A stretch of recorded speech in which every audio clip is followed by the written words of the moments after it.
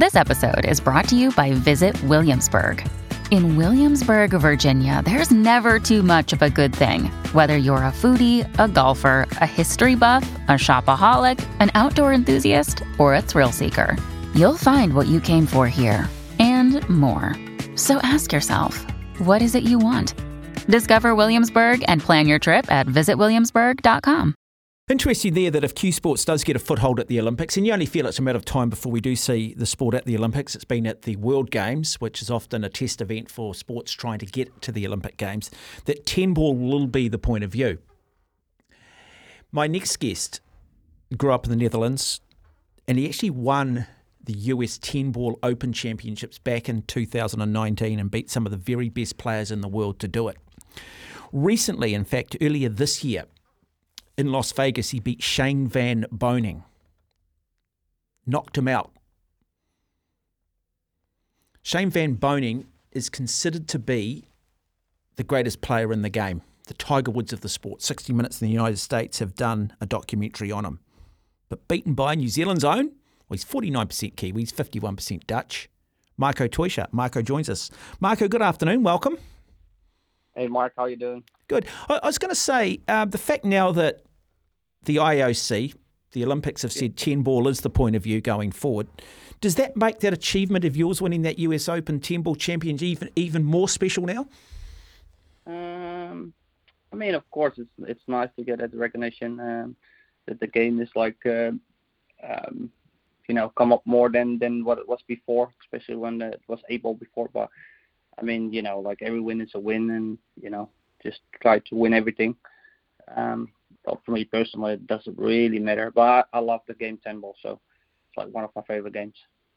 Other than an extra ball on the table, how different is 9 ball from 10 ball? It's a huge difference. Yeah, it's first of all, there's no luck involved. And second of all, it's like the break is like such a difference. It's like there's like way more because it's the rack is racked in a triangle. And there's just the spread of the balls. They're just not going as open as with 9 ball. With 9 ball, it's quite, we call it a light rack. So the rack is, when you hit the first ball, usually it opens quite easily. And with 10 ball, you just have to hit it at like a way harder than with any other format. So when you get more problems on the table, you get more. More quality pool, I would say. So it's not as many runouts, but more defending, more safeties, more jumps. I think there's like more game with 10 ball than you get with 9 ball. Now you've been overseas. You're working these days for Q Sports in this country, and not necessarily the full-time athlete that you once were, but you're still getting some extraordinary results. And earlier in the year, you beat Shane Van Boening again. Shane is considered to be sort of the Tiger Woods of the sport. As I said, 60 Minutes in the United States have done a piece on him. How special is it just playing these guys, and how special is it beating some of the greats? I mean, maybe it sounds arrogant, but I've been around the game for like 20 years, 21, 22 years. And I think the last 5-6 years I've been feeling like real comfortable playing those guys. So it's like, for me personal, it doesn't really feel like special to play those guys. It's usually the first game that usually takes some time to just settle in the match. But after that, I feel like I'll be like it's like a 50% match against all those players. That's the way how I feel about it. I mean, my game is like really improved in the last couple of years, and I think mentally, and especially with a full-time job, I have no financially stress. So I just have the game. I just probably not as sharp as normal, but I think just I can still compete on the highest level, and it's always nice to beat players like that, but it's not as special as people may think it is. It's always like really nice to win, but I feel that about a lot of players. We were just talking to Bernie Andres, talking about the split that's happening in 9 ball. We've got the WPA, the World Pool Billiard Association, who recently met in Qatar, and they have said that any player that gets involved in Matchroom going forward will be banned from their sanctioned events. Yeah. Is this split good for the sport? Is it going to force both organisations at some point to find some common ground, or did the WPA just simply have no choice here? Yeah, it's a good one. I mean, I think I don't know if it's good or bad. It's hard to say. I mean, the WPA is like the main people in the business, because it's the World Federation. Matchroom does a great job with their events. Always been enjoying playing the major events from them. But it's really hard to say for me. I mean, yeah, it just sucks for the players that really play a lot of tournaments. So if you're like a full-time pool player and you just travel around the world like 40, 50 tournaments overseas a year, it's gonna make a big impact on your income. For me personally, it doesn't really affect me too much, because I play the events that I want to play. I would just mainly play the major events and the tournaments in New Zealand. Mm-hmm. But yeah, I think I don't know. Somehow it's like, I think competition is always good in any kind of business. So I see in the last few months they've been increasing the prize money a lot. So the federations, it's just, I think if Metro wants to compete with the WPA, they probably have to put the prize money up, which is good for the players. But if it's good or bad, I'm not really sure. It's a bit different for me right now in my situation, but. Yeah, I think.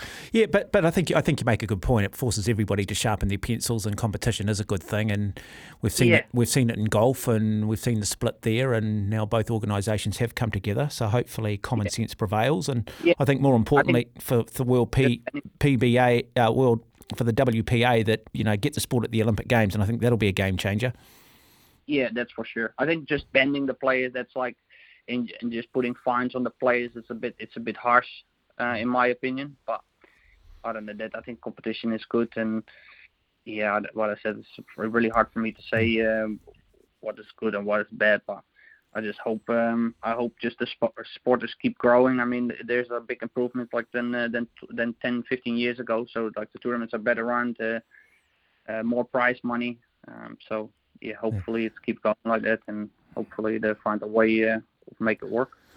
Marco, you grew up in the Netherlands from Eindhoven. You've been out here now for some years. You're working for Massey. You're heavily involved in coaching and the development of the sport here. You've shown everybody the standard that exists internationally, and it's forced the likes of Sullivan, Clark and stuff and everybody to lift their game. But in around about 2 weeks, or just under 2 weeks' time, you're going to play against Australia in a test match. You're going to be wearing the colours of New Zealand. How special is that going to be? Oh, that's more special for me than beating Shane, to be honest. I mean, I've been living here for 6 years, and I love New Zealand. I just can't wait to represent New Zealand in the major events as well. So to start this year with the first competition to actually represent New Zealand, and to try to get the title for New Zealand. It's that means a lot to me. I mean, I love this country, so I'm really excited for that one. You know the national anthem? No, not really. I have listened to it because I was just curious about it, and I think I just want to, but it's I don't got it yet. Oh, I'm dying to see a Dutchman lead the haka too. Exactly. Hey, what do you know about the Aussies? We're owned by the Australians, so I know there'll probably be some Aussies listening to this. Are we going to beat the Aussies up? Are they good at Q Sports? Yeah, the Aussies, they have a lot of good players.